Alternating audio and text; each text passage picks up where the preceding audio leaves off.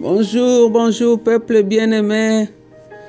Bonjour les enfants de Dieu Tout-Puissant. C'est un beau mercredi d'hiver.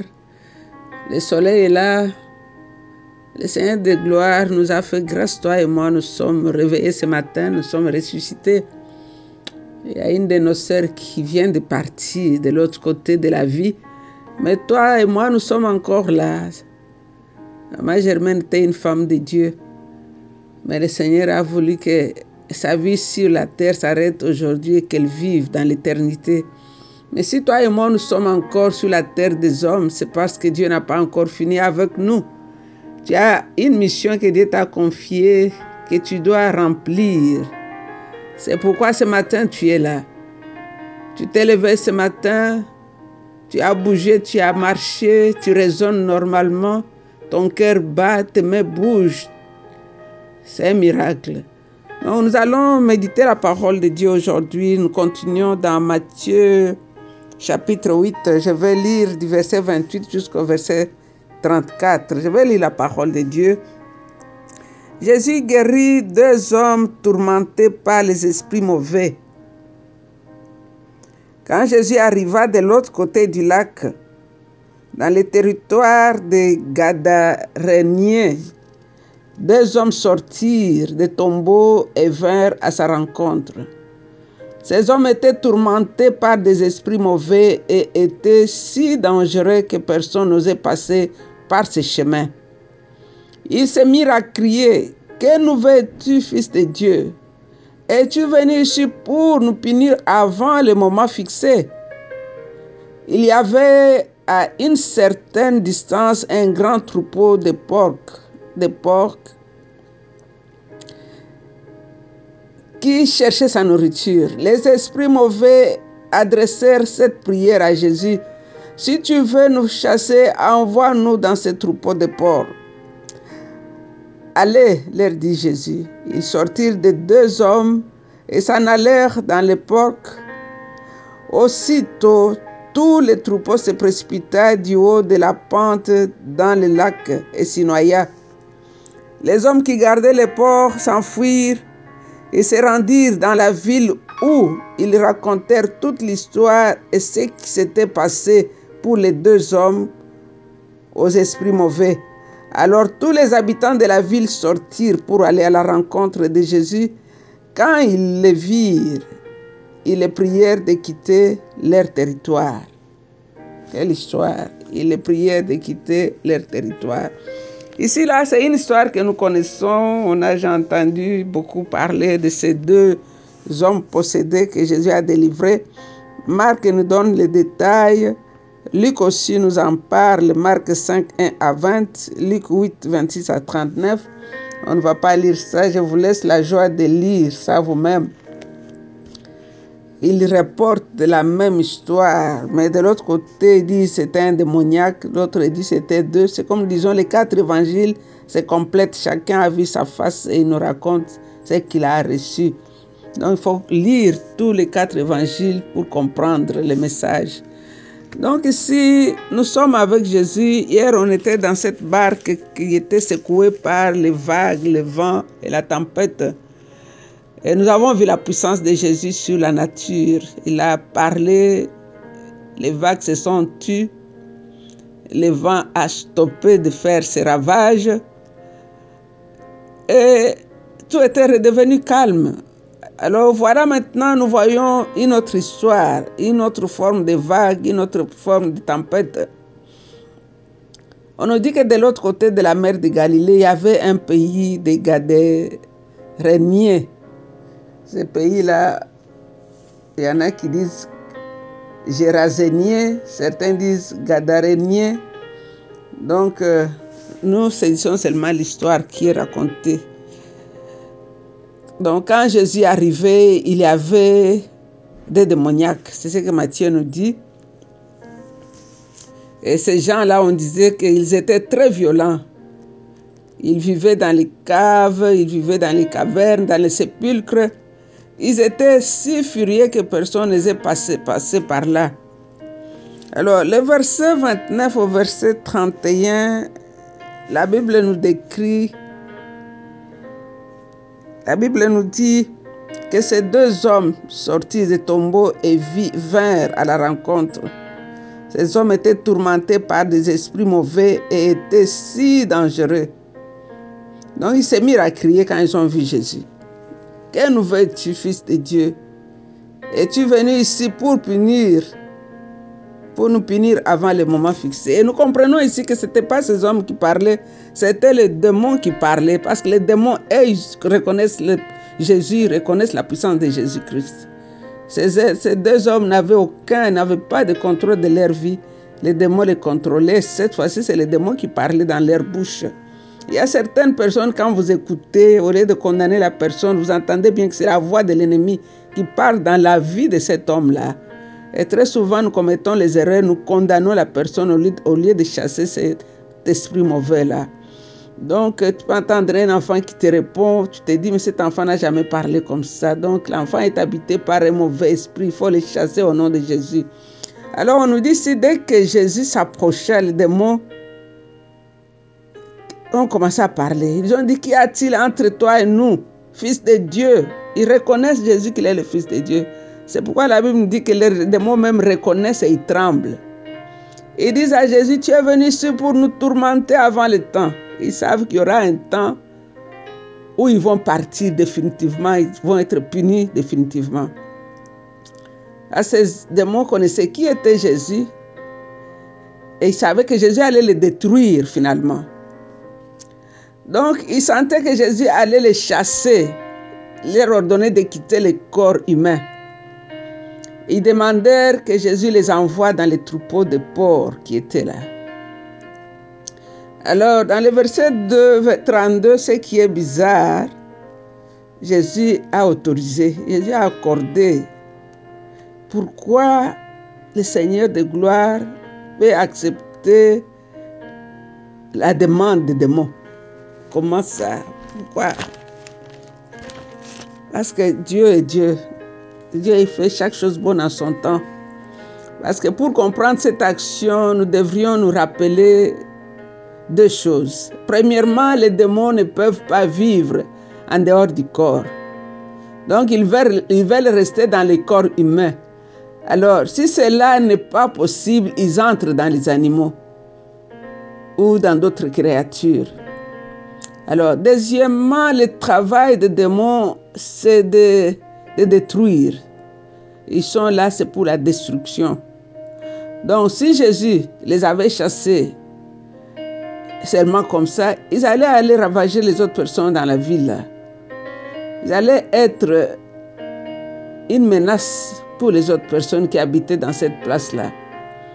Donc, les autorisant d'aller dans les ports, c'est pour les empêcher d'entrer dans les hommes et les femmes de cette place-là, de cette ville-là. Alors, le Seigneur les a confinés dans les ports. Il a confiné leur pouvoir de destruction dans ces animaux. Parce que ce n'était pas encore le temps pour leur destruction finale. Ce n'était pas encore le temps. Nous pouvons voir ça dans l'Apocalypse, qu'il y aura un temps où les diables et ces démons seront chassés dans les abîmes. On va les chasser dans l'abîme. Donc ici, nous pouvons voir que dès que le transfert était accompli, dès que ces démons sont sortis de ces hommes, ils sont entrés dans le port se précipita dans la mer et périrent. Donc cet incident nous montre que le but des démons est de détruire et de comprendre combien est si terrifiant le nombre de démons que possédaient ces deux hommes.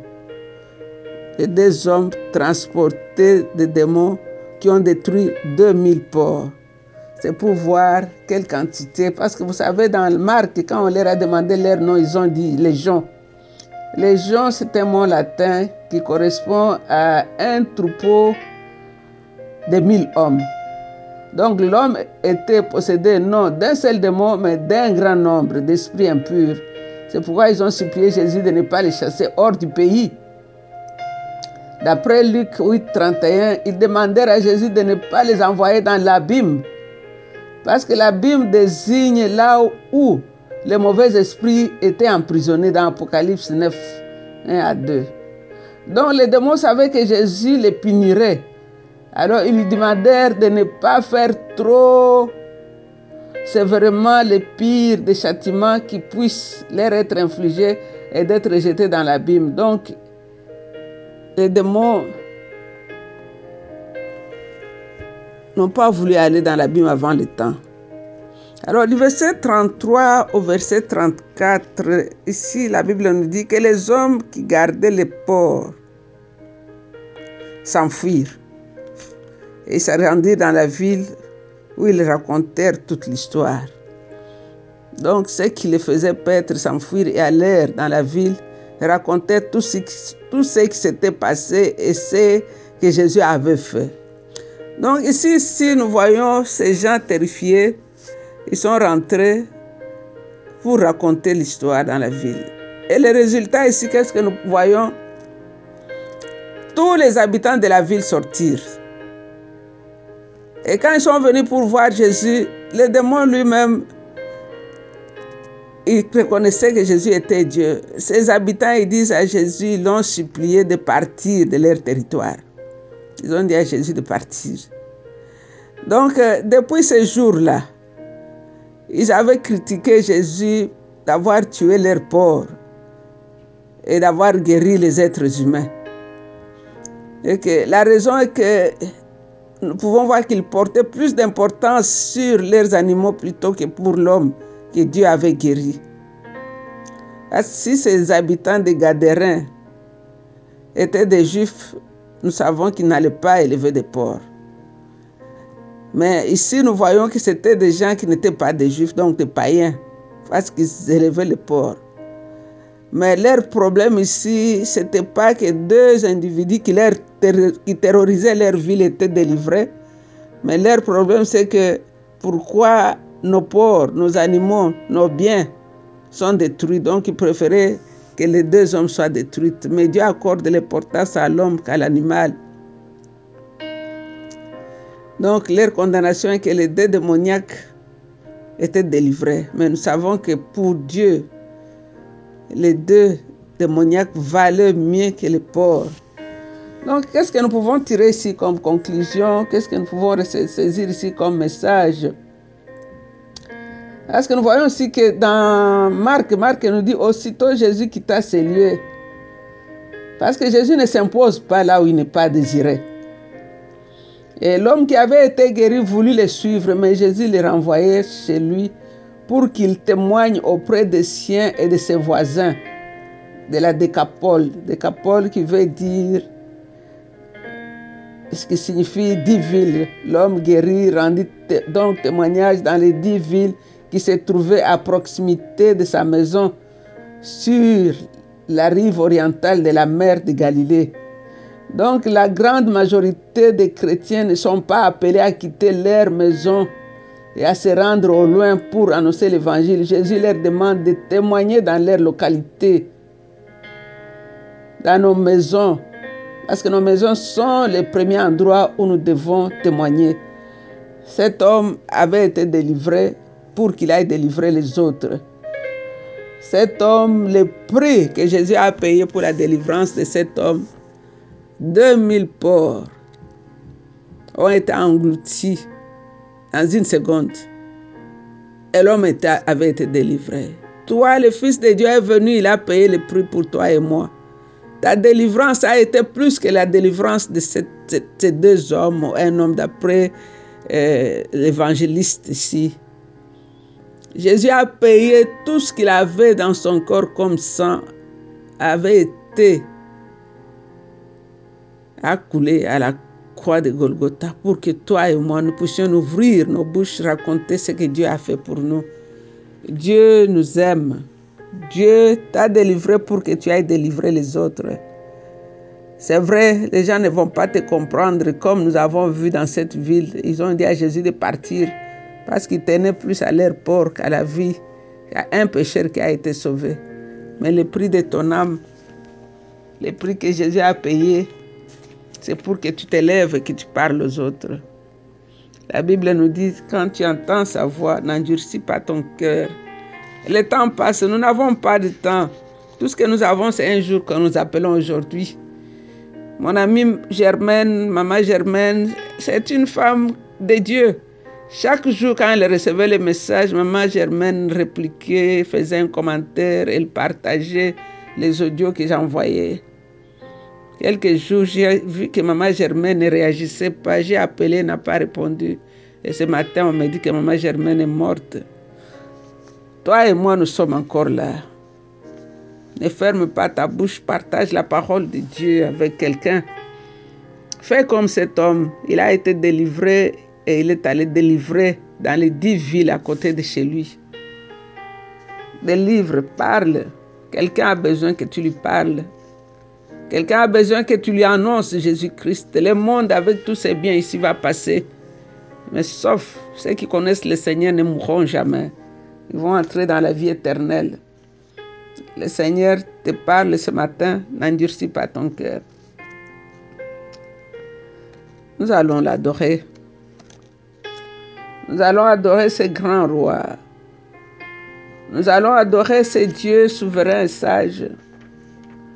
Ce matin, il t'a réveillé, il m'a réveillé, il a renouvelé le souffle dans notre vie. Nous pouvons voir et entendre. Nous pouvons marcher, parler. C'est juste la grâce. On n'a pas mérité, on n'a pas travaillé pour cela. C'est juste la grâce. C'est pourquoi mon âme veut l'adorer. Père, mon âme veut t'adorer parce que tu es le vivant des vivants. La mort n'a pas de pouvoir sur toi, Jésus. Tu ne mourras jamais. Et ceux qui sont en toi ne mourront jamais. C'est juste le changement de vie, le changement d'adresse. Et on passe de l'autre côté de la vie éternelle pour être dans la gloire avec toi. Je t'adore, toi qui nous as précédés. Tu disais à tes disciples, je m'en vais vous préparer une place et quand j'aurai fini, je vais vous venir vous prendre. Tu étais allé préparer une place pour maman Germaine, c'est pourquoi tu es venu la prendre. Mon âme veut t'adorer, Seigneur. Nous sommes sur la terre des hommes. Et chaque jour, tu nous parles. Sois béni, roi glorieux. Sois béni, Seigneur de gloire, toi le commencement et la fin de toutes choses.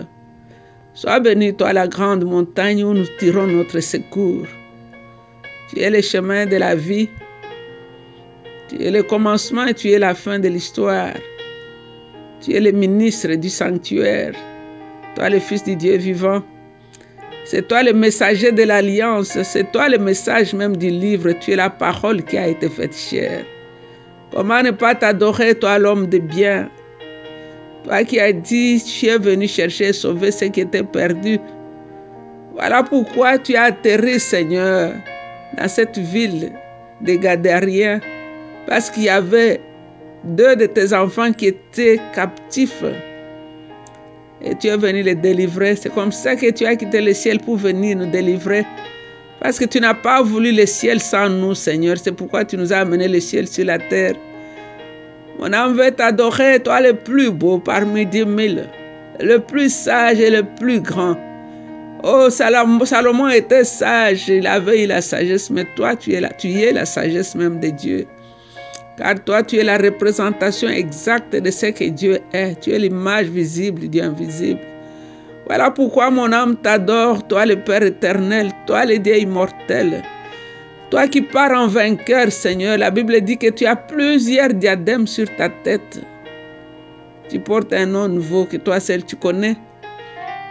Tu es le véritable, tu es le commencement et la fin de l'histoire. Tu es le roi des rois et le Seigneur des seigneurs. Mon âme veut t'adorer. Les démons ont dit tu es le Fils de Dieu. Tu es le tout grand Dieu, le plus grand, le plus beau. Le maître des temps et des circonstances, mais tu as voulu pour nous vivre dans le temps et pourtant le temps est dans ta main, Seigneur. Sois adoré, grand roi. Sois adoré, toi le Messie. Sois adoré, toi le Créateur incréé. Sois adoré, toi le Fils de Dieu vivant, Jésus de Nazareth. Nous t'aimons, Seigneur. Dans ton nom glorieux, nous avons ainsi prié et avec beaucoup d'actions de grâce, nous disons Amen. Amen. Sois béni, Jésus. Ok, mon frère, ma soeur, sois béni. C'est un beau jour, un jour de victoire. Fais des déclarations, crois dans la parole de Dieu. Elle va se réaliser dans ta vie. Tu es béni, reste béni. Bye. C'était encore une fois votre servante, Maman Jeanne. Bye bye.